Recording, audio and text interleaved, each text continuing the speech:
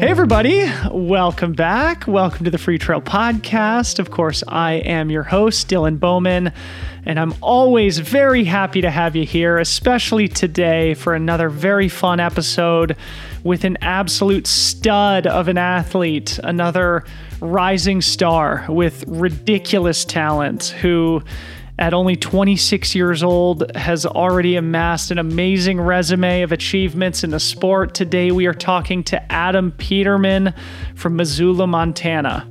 And if you don't know who Adam is, if you've never heard his name before, I do not blame you.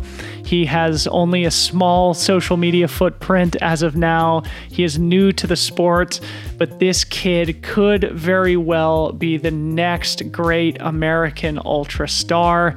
He came into my awareness just this past July when he won the Speed Goat 50K and in the process broke the existing already insanely fast course record set by the great Jim Walmsley back in 2017. And by doing so, he joined Hayden Hawks as the only athletes ever to take down a Jim Walmsley held record. This kid has real talent, and he is only 26 years old, already putting up times commensurate with some of the best athletes our sport has ever seen.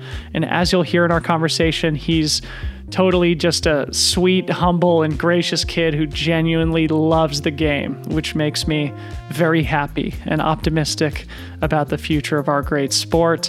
This was Adam's first podcast ever. What an honor. So we did a deep dive on his background growing up in Montana, his special relationship with ultra legend Mike Foote, also a Montanan.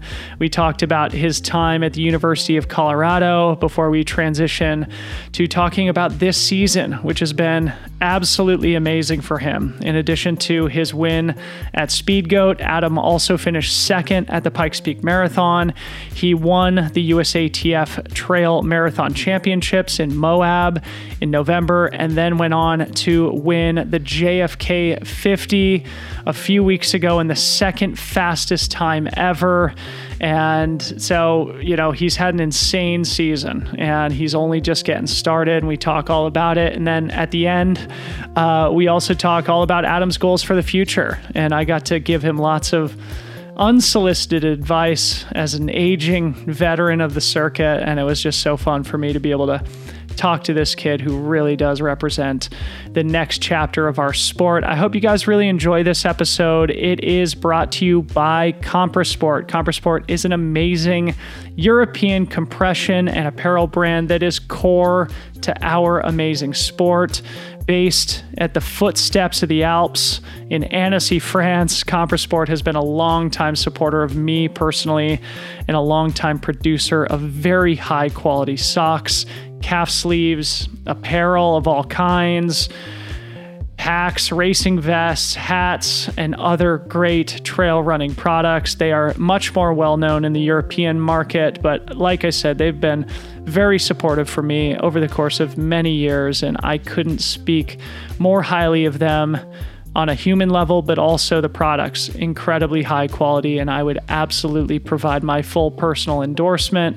Really, aside from footwear, Compressport makes everything and makes everything very well. I wear the full-length compression socks in every race that I do, and often also in long training runs and workouts where I feel I need the extra support. So go check them out, compressport.com. Stock up on some Christmas gifts for yourself or your fellow trail runners in your life for whom you're going to be shopping over the next couple of weeks. Thank you to Compressport also for sponsoring our new film, Begin Again, which premiered on Sunday on the Free Trail YouTube channel. If you haven't done so, go watch the film and laugh at my suffering for 44 minutes. The response has been amazing, and I think you guys would really enjoy it. If you do enjoy this show, this is also a really awesome piece of content that I think you will enjoy. Thank you so much again to Compressport. Our guest today is Adam Peterman. Let's get to that now, all the way from Missoula, Montana. Please welcome this young rising star.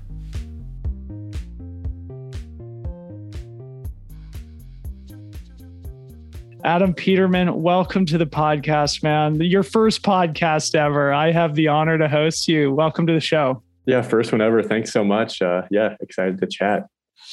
Yeah, man. Well, yeah, as we were just talking about, this is our first time meeting each other through the miracle of the Zoom platform. And I am so excited to get to know you, to learn a lot more about you, and learn at the same time that the audience is. To be honest, aside from this season, I have not, you haven't been on my radar, but of course, this year has been a huge year for you. Absolutely amazing performances and super consistent.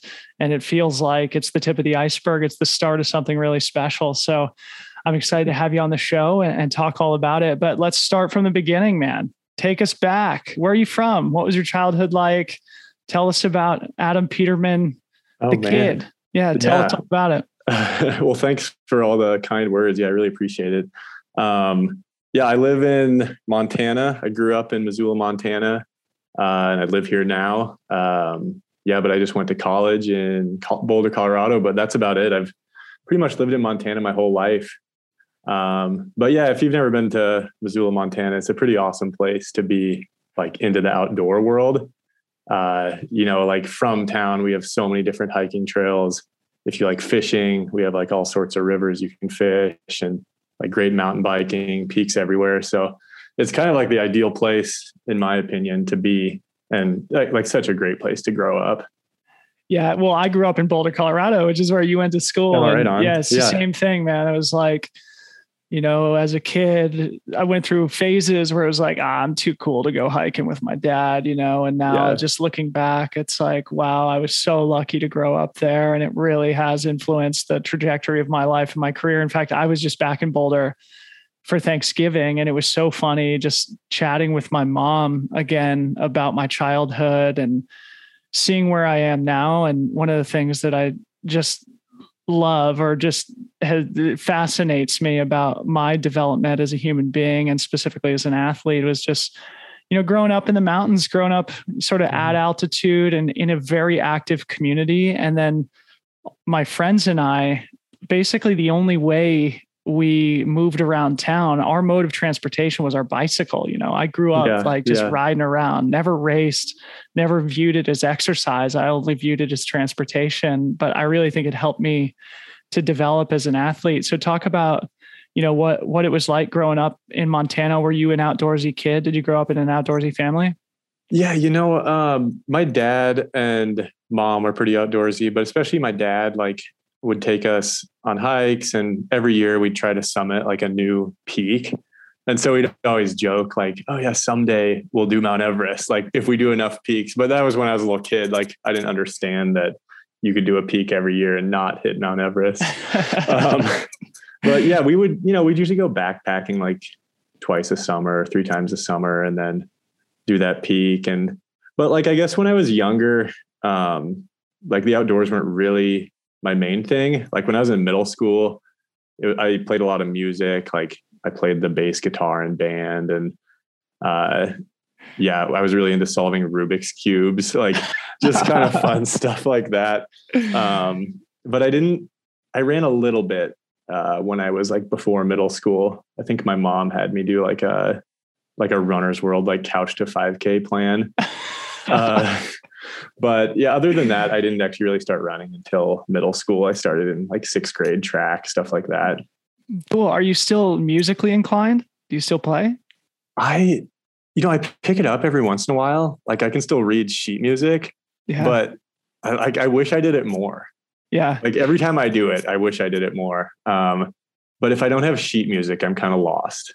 Mm-hmm. That's the weird thing. I think because of the band background, we weren't super creative. We would just read music and play. Yeah. Have you, this is a tangent a little bit. Have you seen this new Beatles documentary on Disney Plus? Oh no. I'll get back. Oh, it's so cool. Harmony and my wife started watching it last night. And as you talked about playing the bass, I was just admiring Paul McCartney, with his left-handed bass playing. Yeah. Oh, that's so cool. It's really cool. You should check it out. But so you got connected with the sport of running in middle school. Was it an instant moment of, was it like a revelation, like a discovering of some innate talent that you had? Tell us about that. I think the first year I did it, it was not I remember doing the mile in 6th grade, and one of the girls beat me, but she was really good. Like I remember I ran like a 6:10 or 6-minute mile, and I was pretty happy. And then the next meet, like she beat me. And so I was like, I didn't really realize if I was good or not, but yeah, I stuck with it. I did cross country in 7th grade, and Missoula would have like a cross country team for all the middle schoolers. It wasn't just like each middle school. So it was kind of cool. You got to meet like all the kids from the other schools. But that's where I realized I might have had like a little bit of potential. Like I would usually win like the little meets we had in Missoula, but then you'd always hear of these kids who lived up in the Flathead, which is an area like maybe 2-3 hours north of us. And you'd hear like the times the kids ran in the Flathead. And I was like, it was just, they would blow me out of the water. Really? Like, whatever I ran, I think I ran like a 5:20 mile in 7th grade or 8th grade. And like these kids would be running like 4:45 or something. Huh. And so I'd always hear about them and be like, oh man, like I got a long way to go. So yeah, I don't know. In Missoula, I felt like I was decent, but yeah, you'd hear rumors. So, but at some point you became very, very good. I mean, you went to the University of Colorado, which is one of the best programs around. So at what point was it like a very serious part of your life? And at what point was the talent really evident? Was it like the puberty time? Yeah, probably around then. Like I was definitely pretty small as a kid. Like I remember being a freshman in high school and being like not even 100 pounds and like really? 5'3". Because now like you're a taller guy. now. Yes, yeah. Me too, dude. Us big guys got to stick together. This is why I'm now a fan of yours, and I'm going to root for you from now on. Yeah, division. Exactly. Yeah. Big guys got to stick together. So pick up there. Awesome. Well, so I ran for a program here in Missoula called Hellgate High School. That's the name of the high school is Hellgate. Pretty awesome name, but I was pretty lucky because the coach there, he was there for a while and he's still the coach now. And he's just awesome dude. Anders is his name. So Anders was the head coach, and then Mike Foote happened to be the assistant coach. Like his first year of assistant coaching was my first year of high school. And so I think I really lucked out having those two guys and then another assistant coach named M who like stuck with it the whole time that I was there. And I had like really consistent coaching, and it was just awesome. Like, and like I said, in middle school, I played music and did these other things, but I never really felt like I was very good at anything. And with running, like I felt like I was good at it. And like, just the team was so nice and everyone was like super supportive. Like it definitely felt like you immediately had 100 friends at Hellgate. Yeah. And I really liked that.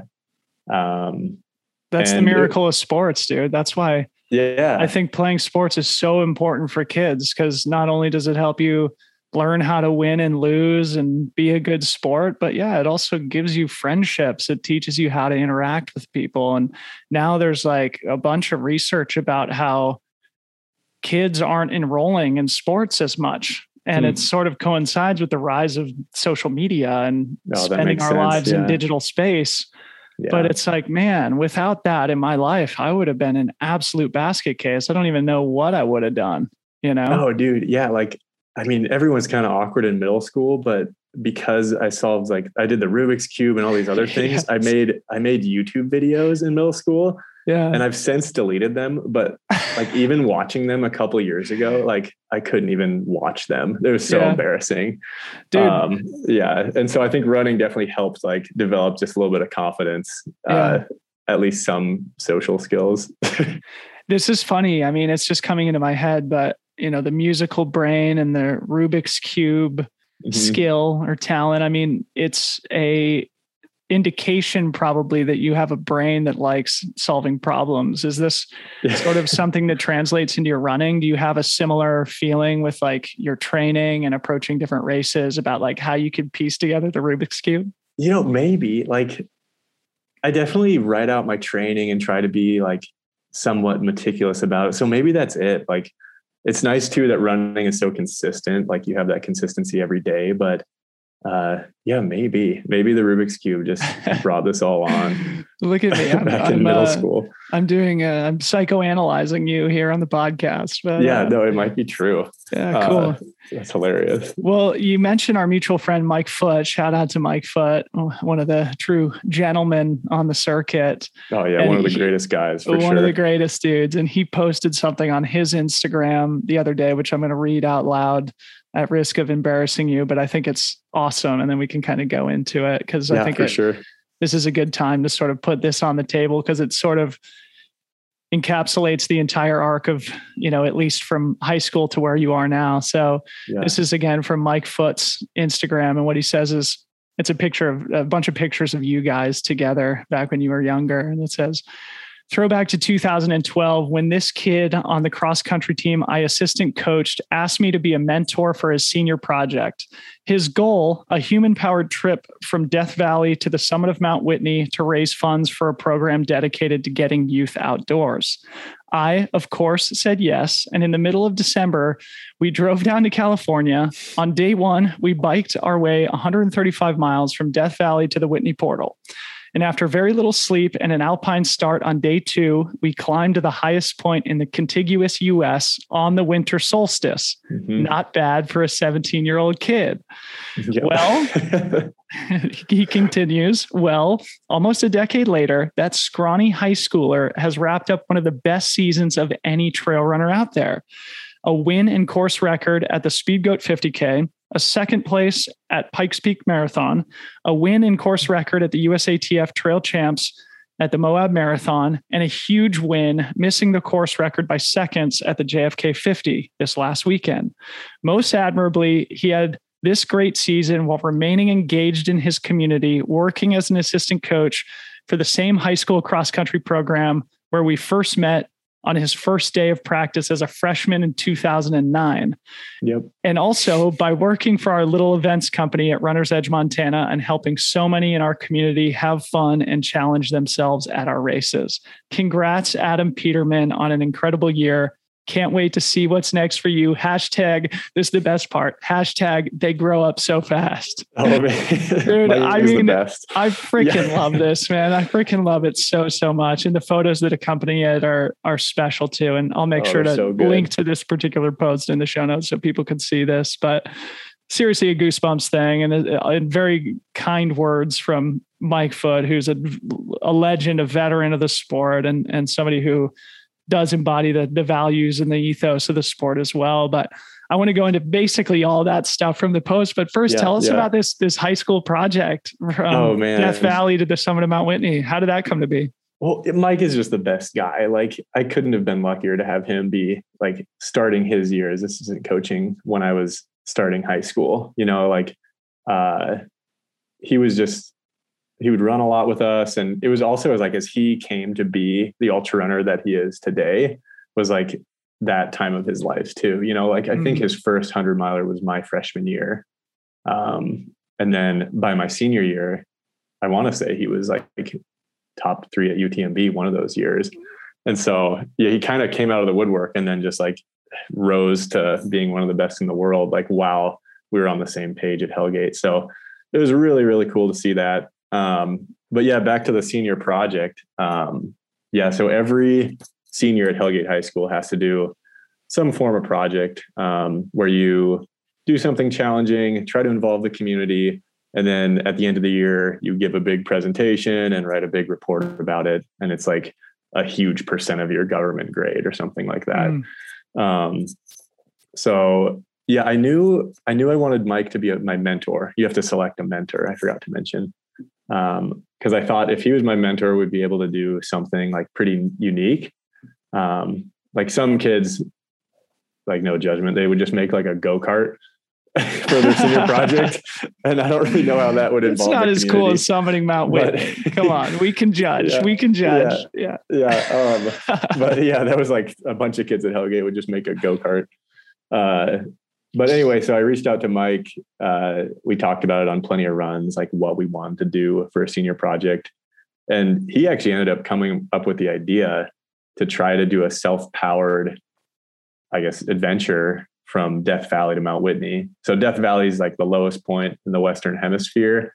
It's like 280 feet below sea level. And then Mount Whitney is the highest in the lower 48. And they're really only like 145 miles apart, something like that. It is kind of a crazy contrast. Oh, yeah. It's super unique.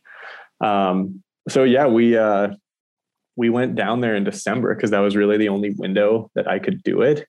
Like we didn't want to do it in the summer because it would be way too hot. And then cross country season in Montana goes until, at least for us, we'd usually run the Foot Locker regional championships, which is this weekend, early December. And so like our only window to do it before like there was a serious amount of snow was like that winter solstice day. So yeah, we went down there, and I mean, now that I'm an assistant coach helping at Hellgate, I think it's just so cool that he actually did this, like to just go with a bunch of high schoolers. It was me and my friend. My friend crewed us. He was like a freshman in college at the time. But yeah, it was Mike, who's like 28 years old, and then me, 17, and this other 18-year-old.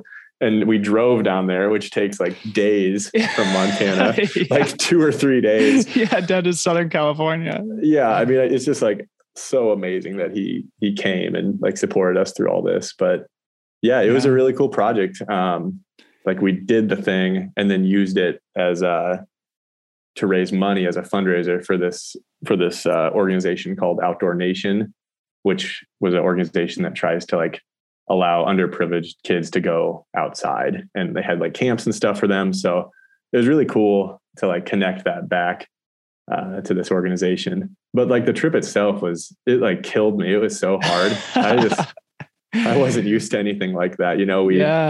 We biked the Badwater course. Yeah. So, it's 135 miles. It was December, so it wasn't even huge net uphill, right? I mean, it's not like an easy ride. You sort of picture it as like this pancake flat thing, but yeah, I mean, you go from below sea level to like 5,000 feet, and then back down to 1,000, and then like there's 3 passes pretty much. I mean, I think the whole thing has like 14,000 feet of climbing throughout the 135 miles. But I mean, classic high schooler. Like I'd been training for cross country, but like I hadn't been biking at all. I think I remember I went for a bike ride like the week of, because like I didn't want to bike during cross country season. Like that was cross country was the priority. Of course. And yeah, I just remember going on that bike ride, and like 40 miles in, you're at the top of a big pass where you've just climbed like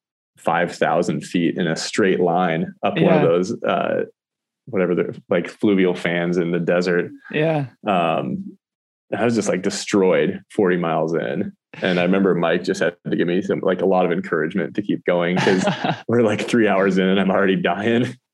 Well, dude, it's so cool, right? Like that you're now in the assistant coaching role that Mike held at that same time, and maybe you'll have an opportunity to pay it forward. I see your bicycle behind you. Are you we got a couple bikes here. Yeah. We're kind of in my gear room right now. That's all. It's a good thing to have a gear room. Do you still do you ride at all?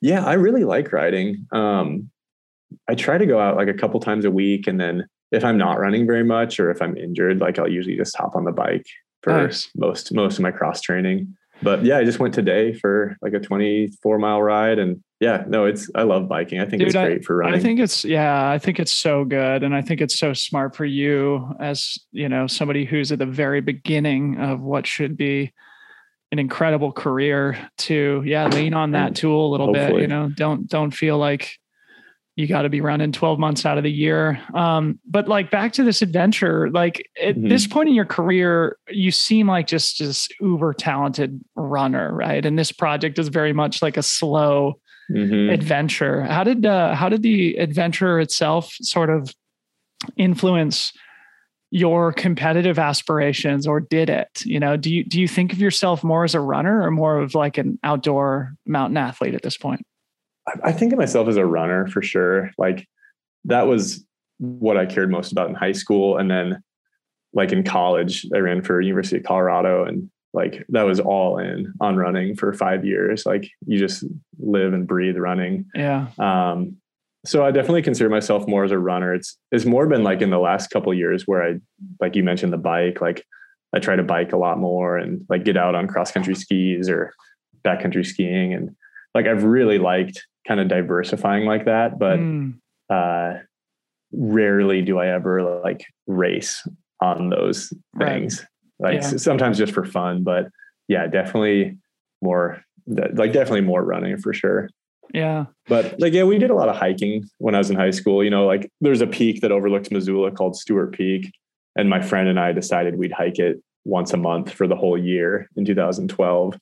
And it's not a big deal in the summer, but in the winter, it's like a almost 20-mile like snowshoe. Yeah. And so like I felt like we were always doing stuff like that. And so there's definitely like an adventure component, like even when I was younger. Yeah. But just like always fun stuff. Yeah, those little things do harden you and give you interesting experience that it seems like is being applied now in your trail running career. Do you know Alex Nichols? No, was he third or fourth at Western States this year? No, I think he dropped out or no, I can't remember where he finished. I think he finished somewhere, maybe even in the top 10. Anyway, the point is, I was asking because he has a similar streak with the Pikes Peak, which is in his backyard. Oh, really? And you, of course, ran the Pikes Peak Marathon this summer. But I think Alex has like a streak of summiting Pikes Peak every month for like years now. So, of course, you said, in the summer, it's no big deal. But this time of year, of those are so memorable. For the next 5 or 6 months, it's like, oh God, I got to go back up there. Oh, yeah. And it depends too. Like I noticed when we were doing Stewart Peak once a month, like sometimes you'd only have like a certain day to do it, like depending on our track season and like being in high school. And some days like it sucked. Like you would just do the whole thing and it was like you're inside a cotton ball, you know, like you never got a view or like, anything. Why am I doing this? It's just like pouring rain. You're like, dang, I guess I just have to get it in April. Like, yeah, but it's fun. You remember those things for sure. Yeah. Yeah. So let's talk a little bit more about your relationship with Mike Foote, one of the great gentlemen on the circuit, as I mentioned, and a longtime friend of mine.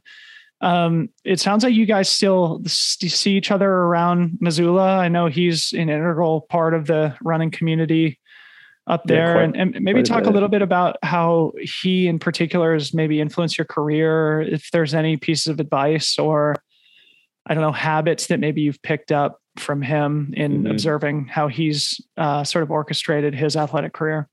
Yeah, for sure. I think I definitely owe quite a bit to Mike. Like his influence on me and the other athletes in high school was huge, you know, like he's just such a nice guy, like such a good guy.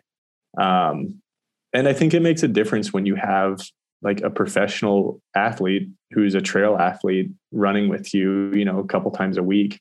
Like even when I was in high school, like trying to run fast, and then in college and beyond, like I saw how Mike trained and like the stuff that he did and just like how happy he was doing those types of races. And it was definitely something that I wanted to do. Like, and I think that's pretty special. Like, I don't think a lot of high schoolers want to be like a professional trail runner someday, but it was definitely like something that I thought would be really cool. Wow. You know, and then when I was in college, that makes me so happy, dude. Yeah. Oh, that makes me so happy. Had a huge influence. And then in college, like definitely, you know, at Colorado, we'd interact a lot with like pros training on the team still who weren't trail runners. And so I think I might've lost a little bit of it then, you know, like maybe I thought I'd go on to run the steeple or something after college, but especially in high school, like Mike was just this legend. Like, you know, he'd run these huge races. He lived in a yurt, like which I think he still owns. I think he still owns the yurt. Yeah, it's still there. But like we would always try to like go up to his yurt and find out where it was. Like he would never tell us. And then finally he told us and we found it. And like he wasn't there when we biked to it. But you know, he's Coach Foote. Well, shout out to Mike. Yeah, he and his wife Katie just had their first baby too. They swung by our house in Portland this summer when they were on a little bit of a van trip, and it's always great to see them. But Oh, he right actually, on. he texted me today, dude. He must have gotten Oh, did he? have Yeah. gotten the beta that you and I were going to sit down for a conversation. And he Yeah. wanted me to ask you about playing the didgeridoo. Before we go on to your career at the University of Colorado, we got to talk about the didge. So embarrassing. So this goes back to middle school again. Like I mentioned the Rubik's Cube, but actually withheld some information, and that was the didgeridoo. Yeah, when I was in sixth grade, I don't know what prompted this, but I made a didgeridoo out of PVC pipe and like a beeswax mouthpiece. Yeah. So that's fine, like kind of weird. But then I chose one night to make a video on YouTube, like how to make a didgeridoo. And so I made this like 3-minute video. And it was kind of funny. I was in sixth grade. I had really, really long hair. So I made this video like talking about the didgeridoo, whatever, posted to YouTube. And then like on the comments, like immediately I just started getting roasted. People were like, who is that? Like, are you a boy or a girl? It was like kind of mean. And my mom was like, yeah, the YouTube comment section people. is not necessarily the friendliest environment. Oh no. And for some reason, like I just kept it on YouTube until I was in college, and I like checked on it periodically, but like it got up to like 90,000 views. And at that point, you went viral, dude. Yeah. At that point, I kind of like, I shut it down. I took it off YouTube because it was just like, it was one of those videos I was talking about earlier where I'd watch it and I'd just be like crawling in I just like couldn't watch it. It's so embarrassing. Did you self-teach yourself like the circular breathing? I learned that on YouTube as well. Yeah. Dude, it's so crazy. People of your generation just learn things on YouTube. I actually have a funny anecdote about this as well. When I was in Japan for Ultra Trail Mount Fuji a few years ago, my friend Mael, an Australian guy who was crewing for me at the race, we were back in Tokyo afterwards before catching our flights in separate directions. And we were just sitting at a bar at a restaurant in Tokyo, and this young guy was bartending and he spoke perfect English, but he's a Japanese guy. And we're like, yeah, like thinking he must have come to the US to get an education or something like that, because he just spoke perfect English. So somehow it came up, like, how'd you learn English? And he was just like, YouTube. I was just like, I feel so old. I feel so incredibly old. You can learn how to speak perfect English on YouTube, and look at you. You're learning circular breathing and making didgeridoos. So. But then it comes to backfire and just embarrassing videos everywhere. But no, I try to, like, if something goes wrong with my car, I try to search YouTube first to fix it. But it definitely has its limitations. Like my Subaru has the classic problem of the Subaru where the head gaskets are leaking. And, I thought it would be a little bit beyond me to like try to fix that. But I looked it up on YouTube and it's like a 3-hour video and they're like removing the engine from the car. And I was like, oh, this is this is beyond the scope of the course. Yeah. Oh, dude, hilarious. That's hilarious. What a funny skill to have. And yeah, I mean, between being a great athlete, being good at the Rubik's Cube, and playing the didgeridoo, you should probably like go to Burning Man and, oh God, put all those skills together in some weird art exhibition or something. But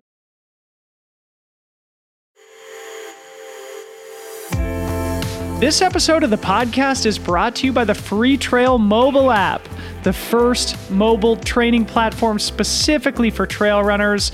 That's right. Within the app, you'll find a library of informational and inspirational material dedicated to helping you along your trail running journey. This includes an abundance of training plans for runners of all skill and experience levels, along with how-to training content, strength and mobility sessions, yoga, breath work, women's health, and much, much more. Free Trail also has a very forward-facing community feature where members get to interact, share the highs and lows of their journey, and generally develop friendships with other like-minded people. We also do weekly Zoom calls for subscribers where we get to connect and learn from each other, which has absolutely become the highlight of my week. This month, we are running a 20% discount on the annual subscription, which will cost only $96, the equivalent of $8 a month. So go to freetrail.com, click the button that says download the app, and we would love to help and get to know you a little bit. Thanks so much. Let's go back to where we left off, and that is sort of like the transition from the high school days to the University of Colorado, which, like you said, is an all-in type running environment, one of the best programs in the country. Talk about I guess I'm curious about the recruiting process. How'd you end up at CU? Like, it sounds like you had to be one of the best runners in the state of Montana if you ended up there. How'd you end up in Boulder? Yeah. So I kind of my junior year is when we started talking about running in college. This is like with the head coach and Mike, a little bit, and the other coaches. But I knew I wanted to run in college probably by junior year. Like, running was definitely what I was interested in the most. And I was one of like the top guys in Montana, but not really in the region. Like, I was third at the state meet my sophomore and junior year in cross country. And then I think like fourth in track in the 2 mile or something like that. But I actually didn't really have a very good track season my junior year. And I feel like, at least for recruiting, like, there's a lot of emphasis put on that year because it's like track your senior year, you've usually chosen where you're going to go. I ended up like training too hard as like a little high schooler my junior year. We went to Arcadia, which is like that's a big invitational down in California. And our team went down there. It was like this big deal to go there from Montana. And this was my junior year, but I was trying to break 9:20 in the 2 mile. Like, our school record was 9:17.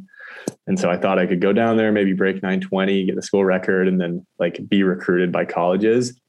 But like, I hadn't been feeling very good in training, like really tired all the time. Ended up running 9:20 pace for like all but the last 800 of that race. And then I just ran like a 10:05. Yeah. Like, wheels completely fell off, and I had to get like carried off the track.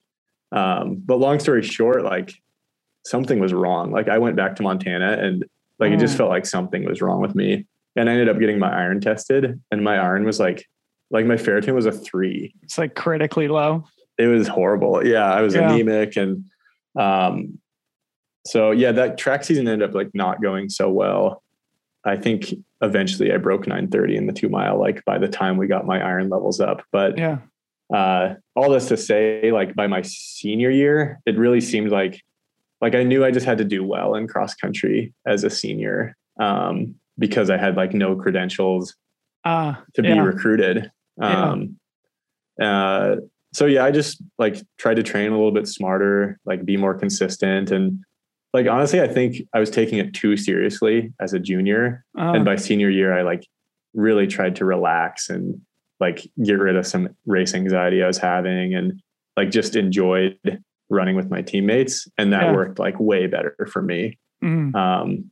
So by senior year, there was me and then these 2 other guys, the ones who I mentioned earlier from middle school up in the Flathead. Yeah. So those guys ended up being like my high school rivals.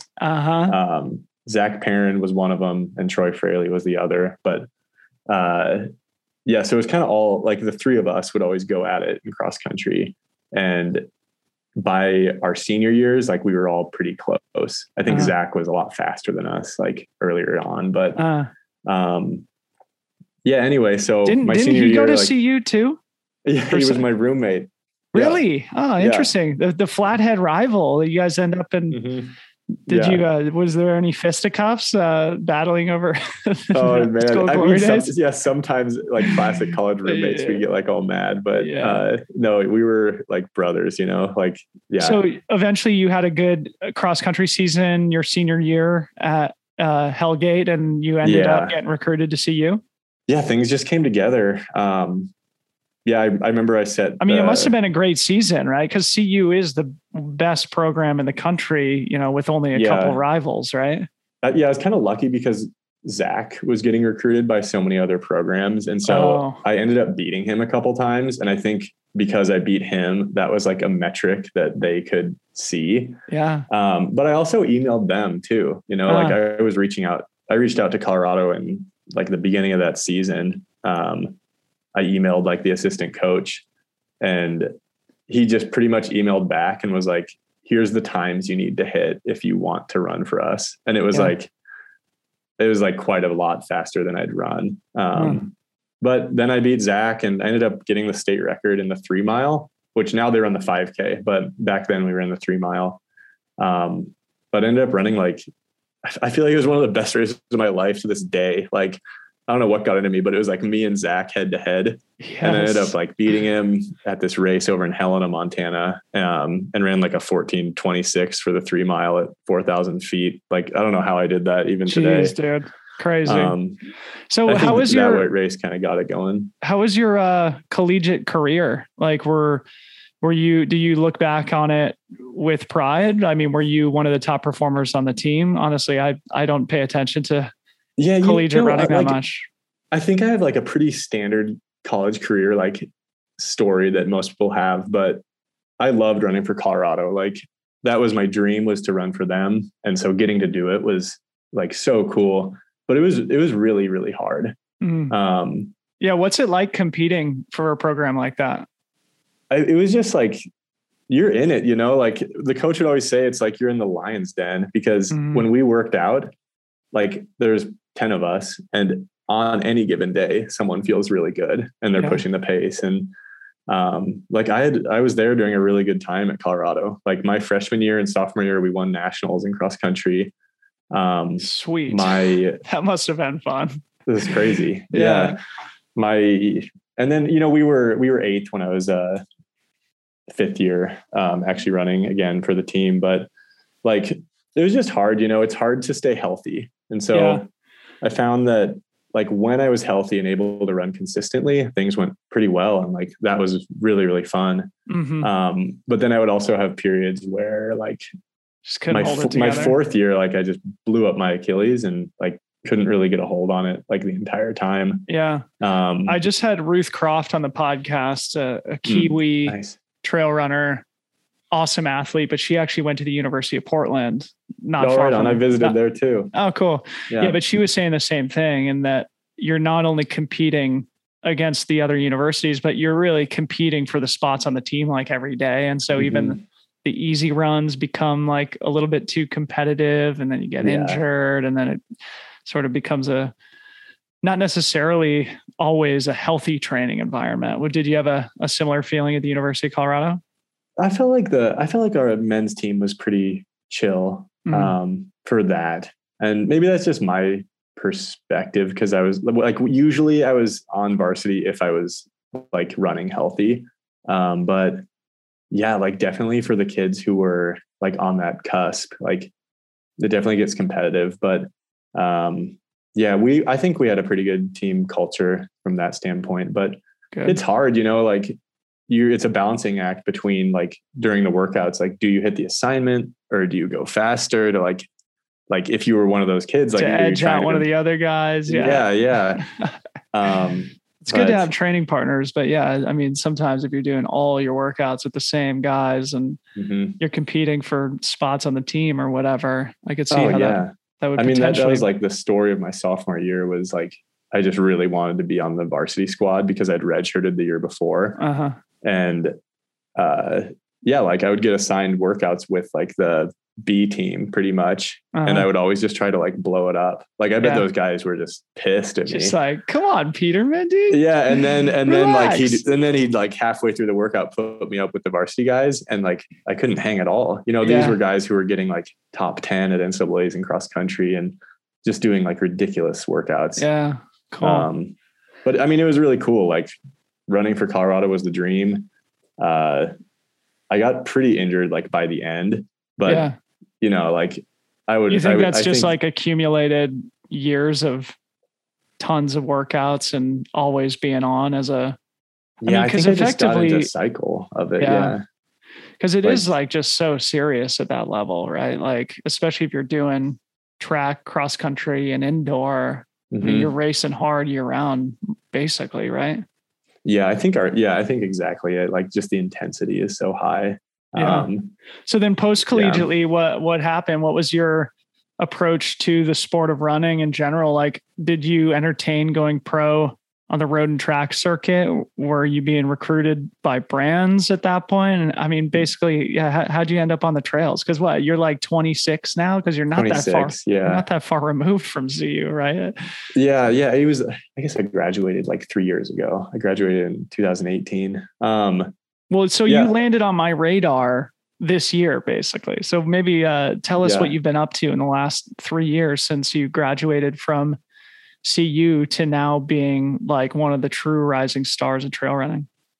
Yeah, I guess when I graduated, that, like I said, my Colorado story was like kind of it was great at the beginning, and then when I had those periods of injury, like I did not PR when I was a senior in track. Like in the steeple, I ran 8:43 as a sophomore, but then as a senior, I was like 8:53 in the 3K. So like early on at Colorado, I thought I had a trajectory of being like one of the best steeple chasers in the NCAA. And then like by my senior year, I was just like happy to run pain-free. Yeah. Okay. So yeah, like what I had dealt with always was an Achilles injury. And like, even when I finished at college, like my last meet, like my Achilles was hurting pretty bad. And like from then, which was May, like I don't think I ran until like August or September. Like I was pretty much done. And that is the longest I've ever gone without running, you know, because it was like, it's always been something I love to do. Like even outside of being competitive, but yeah, like I pretty much was done. Like I didn't really have aspirations of being competitive anymore. And like, it sounds kind of sad saying, but I was excited to do other stuff, you know. Yeah. I was excited to maybe like get back to cycling and like move back to Montana and go camping with my friends. And yeah, like that was such a big part of my life in high school, was being like outdoors. Yeah. And in college, there wasn't really enough time to do that. Yeah. You know, like we lived in Boulder, which is amazing, and we got to run in some really cool places, but like I've climbed 2 14ers. Yeah. You know, and when I committed to Boulder, I was like, I'm doing all 54. I'm doing everything. Like I'm doing all of them. So I guess, yeah. So how'd you end up starting to run trails? Like, was that sort of a rebirth of your desire to run and compete? Talk about that. Yeah, I think, I think it was like, I wanted to run, like if you're just living in Missoula as someone who's not like running in high school or college, like most of the people are running the trails because it's crazy. Like we have so much access just like right from town to everything. But like, I think I went back and forth a little bit with like what I want to do running, but like, you know, I took all that time off. And then when I started running again, my Achilles still hurt. Like it was crazy. That thing was painful for like 2 or 3 years. And so I ended up seeing someone at UM named Rich Willie, but like this guy just took me under his wing and showed me like these really simple, like weighted eccentric loads, like heel drops pretty much with heavy weight. And that was something like never even tried in college. Yeah. And after 4 months of consistently doing that, like it was better. Wow. And that really got me fired up because like, I remember in college, we had like an exit interview with Wetmore, the coach, Mark Wetmore. Yeah. And I was 22 years old and he's like, well, you did everything your body could do. And I remember I left that like being so sad and like pissed off because I'm like, I'm still 22, I gave my body to this program, for God's sakes. Yeah. And so I was like pretty floored to actually be training and running again pain-free. And at that point, like I was working at a gear shop in town and like I got backcountry skis and I'd started doing that again. And I was like pretty excited to be doing stuff again, like what I'd always wanted to do at Colorado, but like couldn't because we're just training so hard for other events. Yeah. So how'd you get into the trails and how'd you get connected with Hoka? Yeah, I ended up signing up for the Moab Trail Marathon in 2019. It's the USATF Trail Marathon Championships. And like, I think as a person coming from the like road and track background, yeah, I saw like the USA Championships and like, I'm like, oh, this is the most competitive race in the US. Like, you know, you have no idea. So I ran that. I guess I should go back the week before I did the USA Trail Marathon Champs.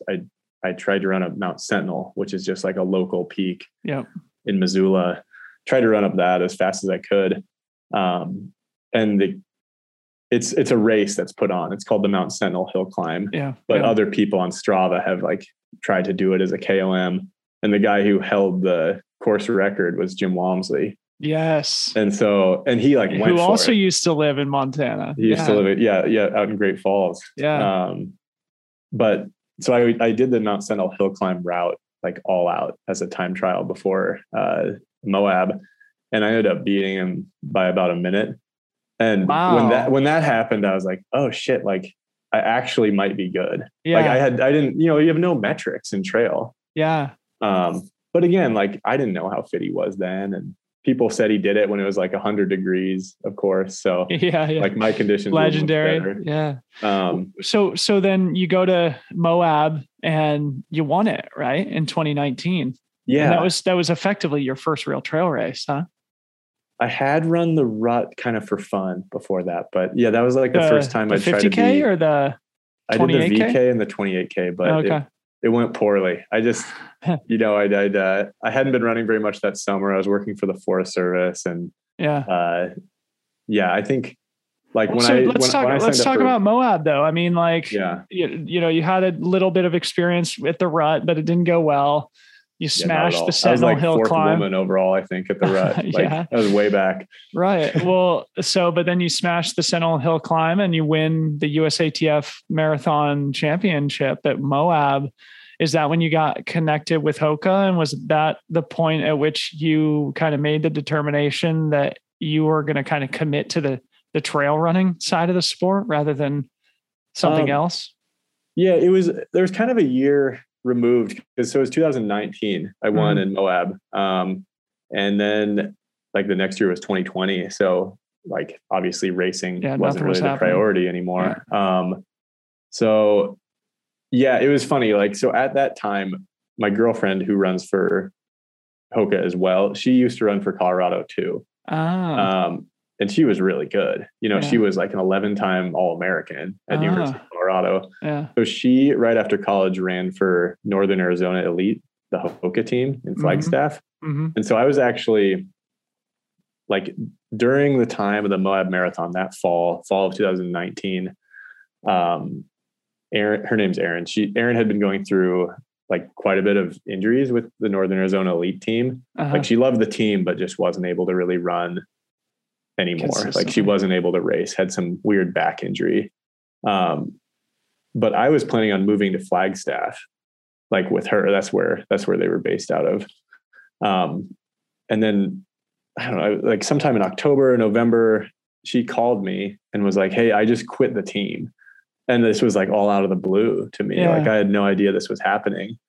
And I was like, "All right, I support you. But like, am I still moving to Flagstaff? Like, do you want to be in Flagstaff anymore if you're not part of the team?" And so ultimately she chose to move to Missoula. And that was also, so I chose to stay in Missoula. Mike Foote, who works for Runner's Edge Events and puts on the rut, they hired me at that time too. And so it all kind of came together for Erin to move to Missoula, me to stay here and actually get more of a like flexible job that worked with running. And then I won Moab. And so I think that really like, that just sealed the deal on me, like actually trying to go for it. Yeah. Because like Moab had gone well, and now I had a job that worked with running, and my girl, I wasn't in a long distance relationship anymore. Like she lived here. So this is something I'm curious about as somebody who's a student of the game and somebody who is an observer of the overall environment and industry situation in the sport of running and trail running. And I'm curious to get your take on this as somebody who's been on both sides of the world, or both sides of the, sort of road and track side of the sport collegiately and now professionally in trail running. And it's my feeling that like, I'm totally confused as to why more people like you aren't just coming to trail running by the hundreds, by the dozens.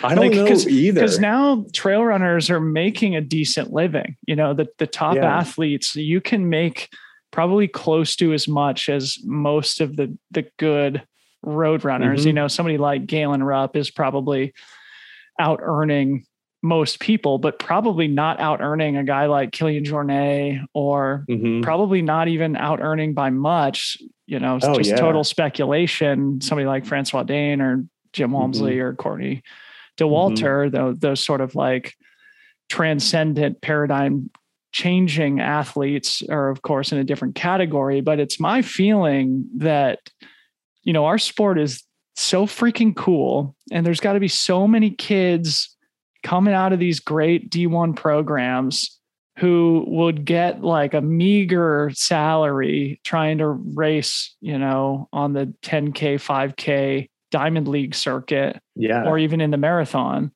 when they could come into trail running and earn like a really good living. Is that? I don't understand it either. Like that's been something I think about a lot, is like, why aren't more people who ran, like, you know, I ran, like I was saying, 8:43 in the steeple, which was like 20th in the country that year, like not that great.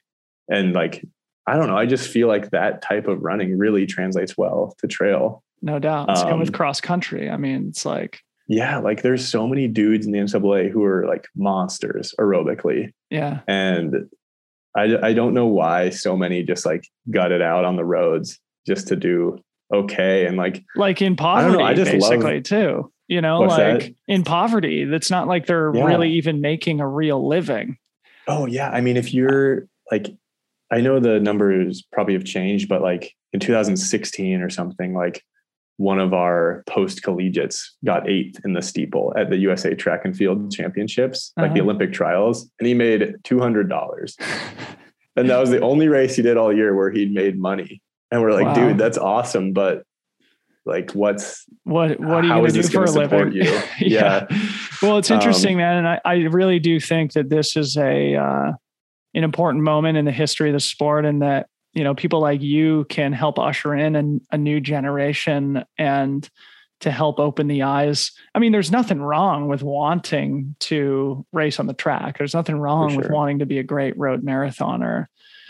But for sure. Yeah, I mean, I think, you know, people like us who are drawn to the outdoors, who are drawn to the mountains, who are drawn to open spaces, but who also like to compete. It's like, man, it's at the point now where you can earn as good of a living or better racing on the trails than you can trying to slog it out as a road athlete. So anyway, another discussion for another day. I want to, you know, before we sort of go way too long, I want to talk about your season, dude, because your season was an absolute freaking mind blower this year. You smashed it. And I guess, you know, let's start with the Speedgoat 50K. Of course, one of the hardest and most competitive 50-kilometer races in the country in Snowbird, Utah. How did that race get on your radar? I think it was your first 50K. And of course, like coming from the track cross country background, of course, there's races like Way Too Cool and Chuckanut and many others that would theoretically suit your skill set a little bit better. Why did you choose Speedgoat? You know, I'd actually been signed up for Chuckanut in 2020. And then that was the year. It was kind of out there where COVID started, was at least in the US, like as far as we knew, it was like near Bellingham. So I think it just turned out to be that way just based on the timeline of COVID. Like I was trying to do races, but like the rest of us, you know, they were getting canceled. And, but yeah, like, you know, I joined Hoka in 2020, and like within the contract, there's a set of races that like might give you a bonus. And so I was just selecting races from there, and like Speedgoat looked awesome. You know, a couple of my friends in Missoula have run it, and yeah, I was just excited to try doing Speedgoat and then Pikes Peak as like the big races of the summer. So, I think I'd mainly just heard about it from guys in Missoula though. Yeah. Yeah. So, and of course you won the race and broke the course record, which was a record held by Jim Walmsley. And you're now in very elite company. I think only you and Hayden Hawks have ever taken down a record held by Jim Walmsley. Oh, really? And Hayden, And Hayden also, I'm just thinking of this now, ran his first 50K at Speed Goat and was a total undiscovered talent. And now, I of didn't course, realize that. and now That's he's cool. gone on to be, you know, one of the best athletes in the world. But I mean, it must have been a pretty special moment for you to cross the finish line, breaking Jim Walmsley's course record in your first 50K on a very hard mountainous course. How did that result impact your view of yourself and your capabilities as an athlete within our sport? Yeah, I was honestly really surprised to get his record. I was just really surprised that it happened, because I think I'd been used to like faster courses or kind of like the background on track where it's like when you're about to PR or win a race, like you're flying, you know, like you're moving pretty fast. But there were moments in Speed Goat where I thought I'd like completely ruined the race. I thought I'd gone out too hard. I mean, you know how it is, like Speed Goat was so technical. There were points where I'm like walking and like I try to not hike during training. Like I try to run the hills. And I was just like hiking and I was like, oh God, like this is going backwards now. And I remember with like 8 miles to go, some guy was like, hey, you're a spectator was like, hey, I think you're on pace to break Walmsley's record. And I literally said to him, I was like, there's no way. Like, cause I just felt like I was hiking just as fast as anyone would who was like on a hike that day on some of those climbs. But you know, that's just how it goes when you're that deep in the race. Like, yeah, dude, the descents were still going well and stuff, but I was pretty shocked to break his record, and it was only by like 20 seconds or something like that. So, yeah. But how does that impact your psychology, man? I mean, because Jim is one of the best of all time, you know, like that dude is a freak. And I was actually there when he broke the record at Speed Goat. And I'm just like, dude, he's so freaking good. So to be at a point already, you're 26 years old, man. Like you're breaking Jim Walmsley's record at Speed Goat, and you've got a decade in front of you, at least of high level competition. How are you viewing your position in the sport right now? And how does it impact your like self-belief, self-confidence in your abilities? I mean, I just really love trail running. Like I love it so much more than I loved running for Colorado, but I think my headspace and like how I would get before races, like it always seemed like do or die. Like I was so nervous before races, and especially like towards the end of my career as time was running out. And I just feel like trail running and like getting this deal with Hoka kind of gave my running like a second life. Yeah. And so, I don't know, like just this year and kind of my headspace with trail running this year has been, I don't know, it's just like really positive, and I like it so much more. Like I just love it. You make me so happy, bro. Oh, it makes me so happy. And yeah, I mean, it's to be so talented, but also to have that love of the game and that sort of like, the humility to understand that, it is just the beginning for you, and that, you will be sort of standing on the shoulders of those who come before you. And I think Jim's like 31 now and still has a ton of time left in his career. And he's also a super friendly guy who, he said the same stuff is like, well, I feel like I have to go try and go for like the 100K road world record, but like his heart's on the trails, it just makes me so freaking happy. Makes me so happy. Yeah. Well, thank you. Yeah. I guess I didn't answer your question though, but like, I think I just, right now with trail running, like I try to just sign up for races that get me excited. And then do my best to execute either like just running them really hard or like winning them if that's a possibility. But that's kind of been just like my mindset now. Cause I think, like just college, I didn't have really the right mindset going into it, and trails kind of giving that back for sure. Awesome.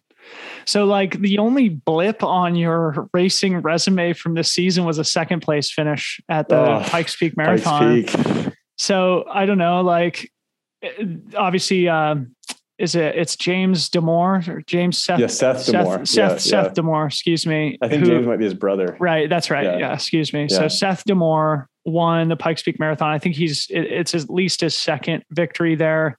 Yep. You were a little ways back of him. He killed me. Yeah. So, but yeah, I'm curious about that, right? Because like you still finished second place. It's not like it was a bad performance. I can't remember. I think you were like 7 or 8 minutes behind him. Mm-hmm. Yeah. What was there a challenge there that you were dealing with? I know coming from Missoula, trying to go to 14,000 feet is not necessarily as easy as it is for somebody like Seth who lives in Colorado. Yeah. Yeah. Talk about that race a little bit. What'd you learn there? Well, it's kind of funny. Like I was just talking about headspace, but like Pikes Peak was the race I cared the most about for the whole year. I was like, well, it has such a cool history. Legendary. Yeah. And the course record there is insane. Carpenter. Like Matt Carpenter ran up to Pikes Peak in 2:02. And then I think he did the marathon in like 3:18. Yeah. Both. And so I've always felt like, those are records that people view as unbreakable. Yeah. Oh yeah. And so I just kind of wanted to see like where I stood against that metric. And I got smoked. Like, on the day, like everything had been going well. I was heat training a lot in Missoula because I knew that heat training had like a similar effect to you as altitude. But yeah, it just didn't work out. Like, I think I went out too hard because within the first mile, I felt like kind of lactic and dude, that's the altitude. Yeah. I guarantee. I mean, they do say that there is a carryover in that adaptation between heat training and altitude training. But my guess is if you were really acclimatized, it would have been a different ball game. Because I went down there like 2 or 3 days before. Like I just didn't have the time with work. It's not enough to go down there. To go to 14,000 feet. No. Not when you live at like 3,000 or whatever Missoula is at. Yeah. I feel like that's kind of what happened. Because usually like I feel pretty good. I usually feel like I'm a good climber. And then on that day, like it literally felt like I was going easy day pace or slower, like up that mountain.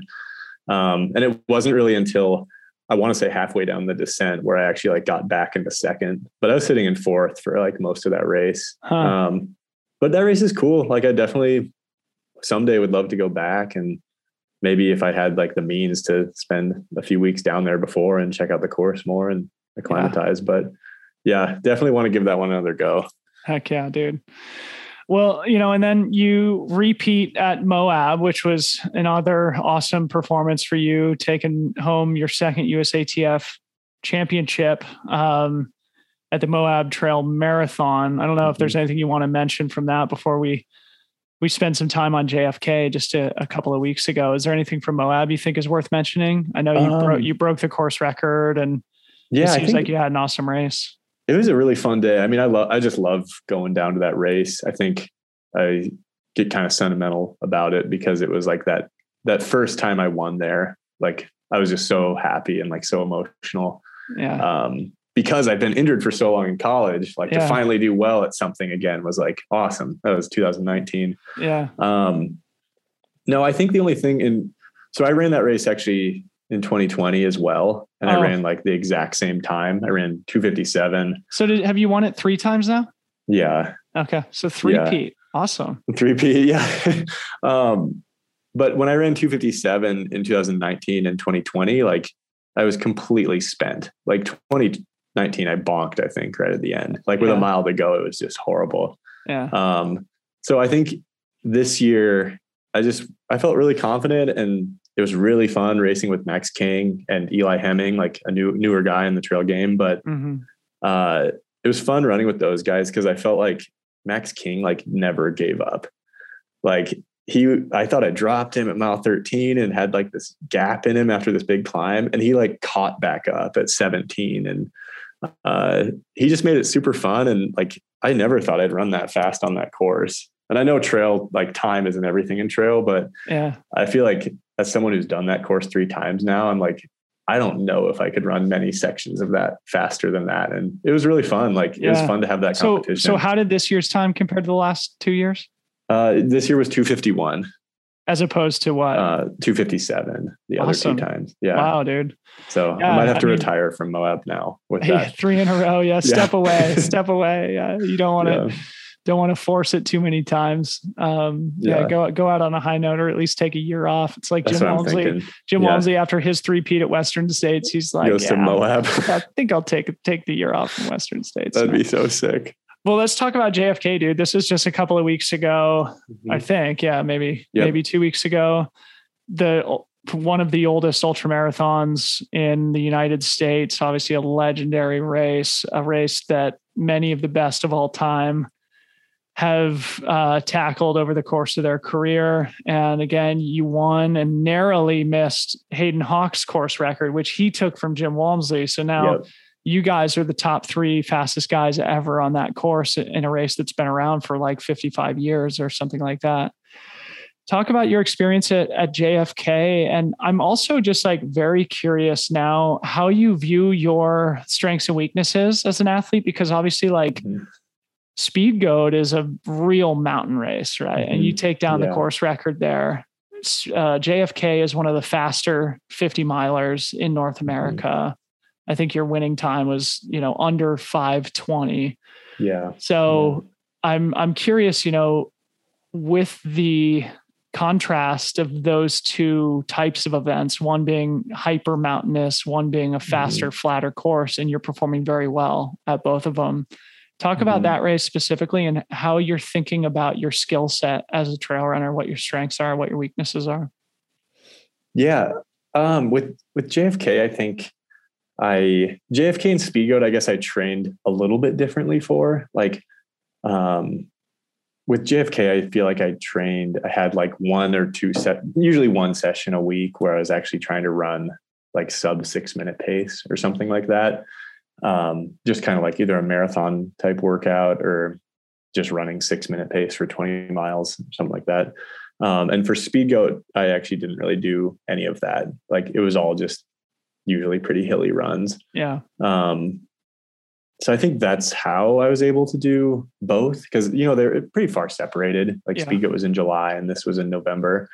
But yeah, I guess I don't know like what I view my strength as in particular, like in the sport, like, yeah, it's all like so different. You could do like a VK if you wanted to, or you could run like a flat 100 miler, like really mountainous 100 miler. Like, I view myself as a pretty good climber, but like, I definitely want to see what I can do if I go longer as well. So as for next year, I guess I'll just keep signing up for races and like see if I can do well in them. But I guess I didn't really answer your question. I guess I don't know what my strengths would be.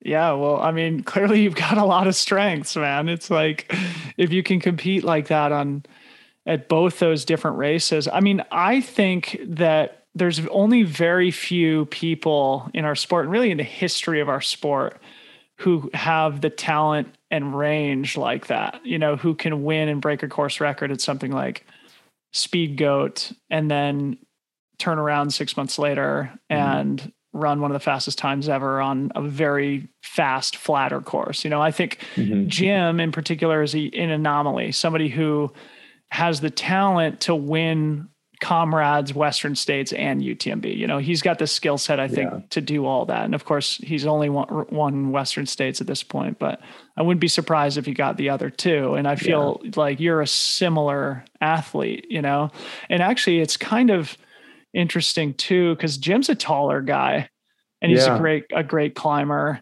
Yeah. You're 6'3" and you're an insane climber. I'm 6'3" and I'm a freaking slowpoke on the full gas uphills. So, I don't know. I mean, you're 26, you're somewhat new to the game. You're still learning what your strengths and weaknesses are, but JFK must have been another, really solid sort of confidence booster at this early stage in your career. Maybe talk a little bit about like how you approach training. Do you have a coach? Do you follow a plan? And maybe give us any glimpses, any specifics, tangible things that you do in training that you think has helped in this early stage in your career? Oh yeah, for sure. I don't have a coach. I just coach myself. I kind of I want it to be that way. Like I think I learned a lot at Colorado being coached by Mark Wetmore. Like he's one of the smartest guys I've ever met. And great coach, and I found what worked for me there and what kind of didn't work. And I think in trail, it's a little more simple to coach yourself compared to if you were running like a 5K, like the 5K, there's all these different components of being like aerobically strong, but being able to buffer lactic and stuff like that. And I feel like in trail, it's not as much. But yeah, like, I've just tried to slowly increase my volume and be like really careful about it, just since I had that history in college of being injured. But like going into JFK, I ran like about 105 miles a week for 6 to 8 weeks. And then that would have between like 12 to 18,000 feet of climbing. And then, like I said, one session per week at 6-minute pace or kind of below.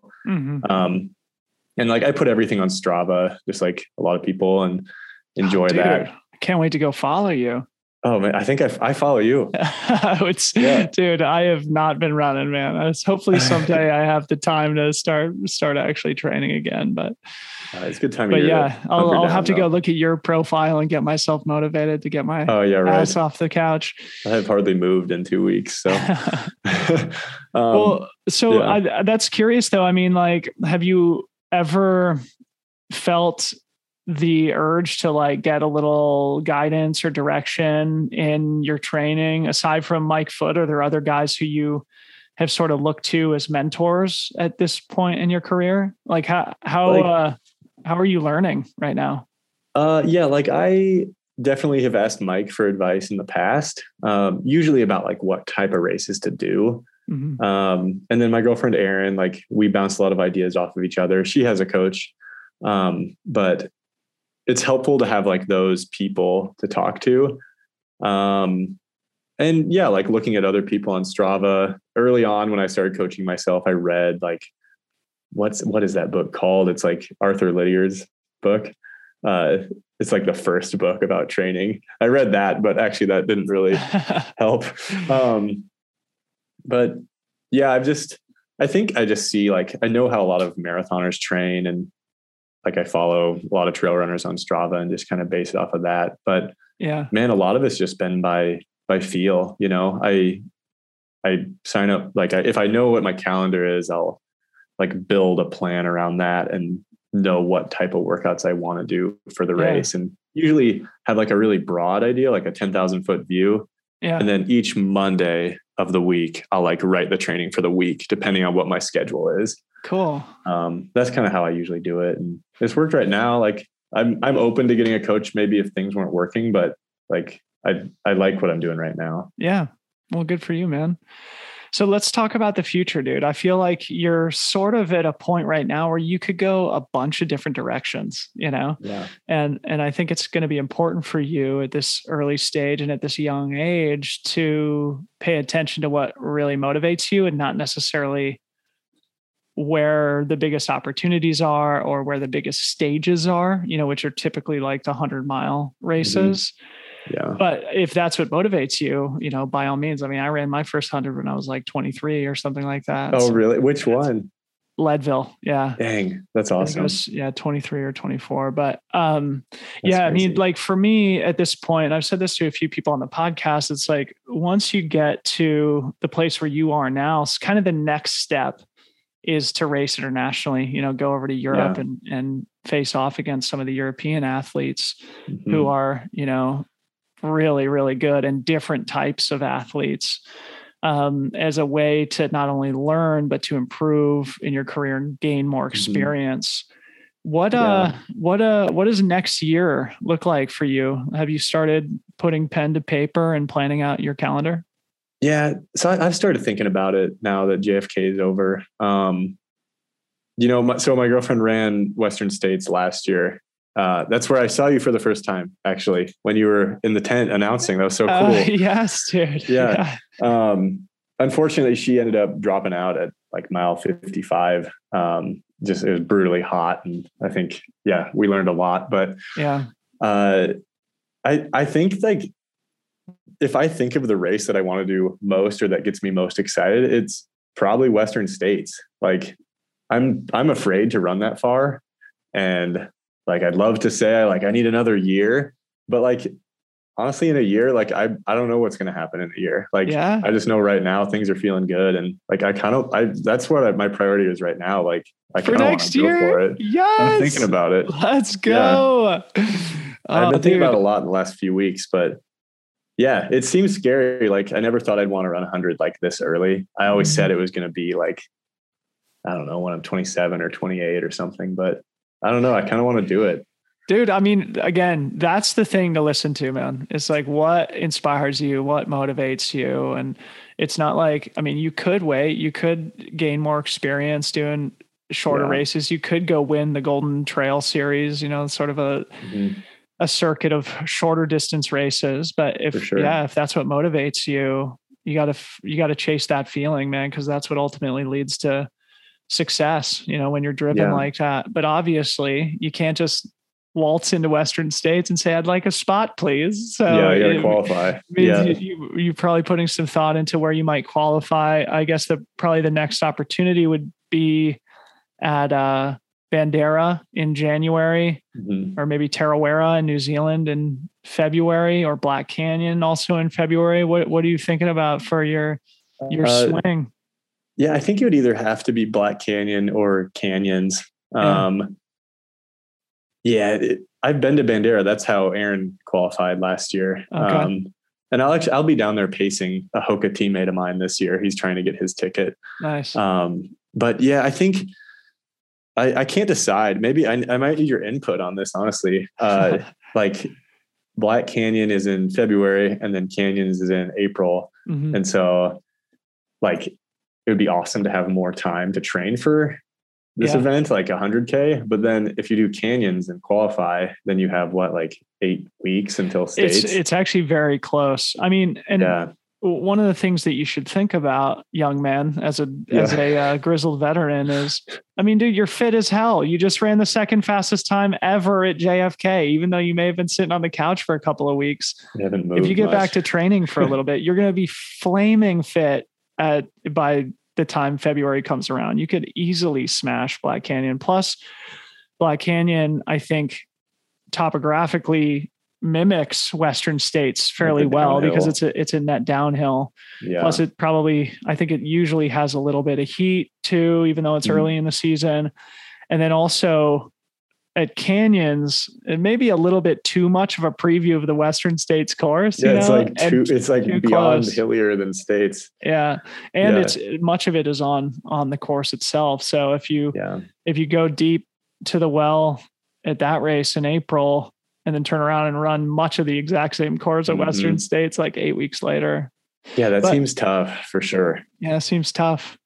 But well, dude, that's super exciting, man. And as the guy who's going to be shouting into microphones for at least 20 hours come next June at Western States, I would absolutely love to see you on the start line there. And it looks like many of the top 10 finishers from last year are returning, with the exception of Jim Walmsley, but I know Hayden is all in on Western States for next year, feeling like he kind of missed an opportunity this year. I think Tim Tollefson is going to be going back, obviously a legend of the game himself. And I think you would add a really interesting dynamic to the field. What about a little bit more longer term? Have you thought about racing in Europe at all? Is there anything else that really kind of speaks to you on a motivational level about a challenge that you would want to tackle in the future, whether it's a personal project or some kind of race? I think if I didn't do States this year, although it seems like that is what gets me most fired up, maybe doing CCC at UTMB would be pretty cool. That was actually that's what I was thinking I would do. But then looking at the winning times of the average time you run at CCC is pretty similar to States. Yeah. And I was not much further. Yeah. It's so 15 hours compared to 11 hours or something like that. Yeah. So it would be really cool to run CCC, or I guess I'll have to see if I end up running States and enjoy the 100-mile distance. But shorter trail races that look really cool in Europe would be Sierra Zanal would be a really, really cool one. And then it would be neat to try to do like how Hoka had the Project Carbon X with the 100K. I'd love to try to like actually run it if they put it on again. This year I paced it, which was super cool. Okay. I got to pace Walmsley for 35 miles at like 5:53 pace. Oh my God, dude. I can't even tell you how much money I would pay to watch you and Walmsley and Hayden like go out there and really push each other for that one. I have to figure something out, because at JFK my calves hurt so bad the last 8 miles. Like, and that's only 35 miles of pavement. Not even pavement, it's like crushed gravel. So yeah. If I did the 100K on the road, I'd have to figure something out. Do more calf raises. Yeah. Well, get in the gym, man. But I think, again, dude, you could go so many different directions. And even if you do Western States this year, you could easily, I think, at your age and with your talent, turn around the next year and go after the Golden Trail Series and do Sierra Zinal and the Mont Blanc Marathon and Zagama, and maybe come back to the Pikes Peak Marathon. I mean, you should really put a lot of thought into the whole arc of your career. Start writing down what you want to achieve, because I really do think the sky's the limit for you, dude. I think you should even think about things like comrades and like the 100K World Championship, and then ultimately get out to UTMB, man. I think, at your age, obviously don't get greedy. Don't rush anything. You got plenty of time to do everything, but I think you've got the talent to really make your mark on the sport and in the history of the sport. So, dude, well, thank you. Yeah, I hope so. We'll see. It's been a good year so far, but it's hard. Trail is funny. Like, coming from track and field or cross country, like everyone's just shooting for like the Olympics or the World Championships. Right. But trail, it goes so many different ways. And it's cool. It's so much better. It's pretty cool. So much better. I almost wish though that there was like one event that they're like, all right, this is it. Like, well, UTMB is that. That's what. Yeah. Well, man, cool. It's really fun to get to know you, dude. I really do. Just like appreciate your time, and also think that you've got the world at your doorstep, and it's going to be fun to sort of follow the arc of your career. I actually want to just read your caption from the JFK 50, because I thought it was also great from your Instagram post. And what you said is, thank you to my friends and family for believing in me. Thank you to Hoka for taking a chance on me this year. Your support has changed my life. Thank you to Runner's Edge Montana for giving me the flexibility to chase my dreams. This year has been a big leap for me. I've put in more time and miles than ever for these moments, but it honestly doesn't feel like a grind. I love this sport. Yes. JFK 50, 5 hours, 19 minutes, 39 seconds. And now my calves have turned to stone. And man, it makes me so happy, dude. You carry the vibe, you carry the spirit, your love for the trails and our awesome sport is palpable. And I think that's going to lead to a lot of big things in the future. So thanks so much for coming on the show, man. It's been great to chit chat, and look forward to continuing to follow your career. Yeah. Thanks so much, man. Yeah. Hopefully we can convince more college dudes to do trail. I love that. If it's up to you and I, the next few years are going to be very exciting. So thanks again, dude. Well, thanks so much for having me on, man. Okay. Another one in the bag. I hope you guys enjoyed it. Hope you came away from it with a new athlete to root for years to come. What a great kid. Again, this is the first time I've met Adam, his first podcast ever, and I received a few texts from other fellow Montana runners who really do think very highly of this kid personally and also athletically. So I am very excited to see what he does next year and into the future. Go follow Adam on Instagram right now. He only has like 1,500 followers, and I'm sure he would appreciate you going and giving him a follow. Send him a DM if you enjoyed the show. Let him know that you're going to be part of his fan section, part of his cheering squad over the next several years as he starts to make a real impression on the sport on both the domestic and international level, I would assume. Please also go to compressport.com and buy yourself some great trail running compression and apparel products from this amazing brand. Thank you so much to Compressport for sponsoring the show for the entire month of December. Thank you all for being here for another awesome episode. Lots more coming very soon, including another big announcement, maybe as soon as next week. We will see. Watch this space. Love you mucho. Talk to you soon. Okay, bye.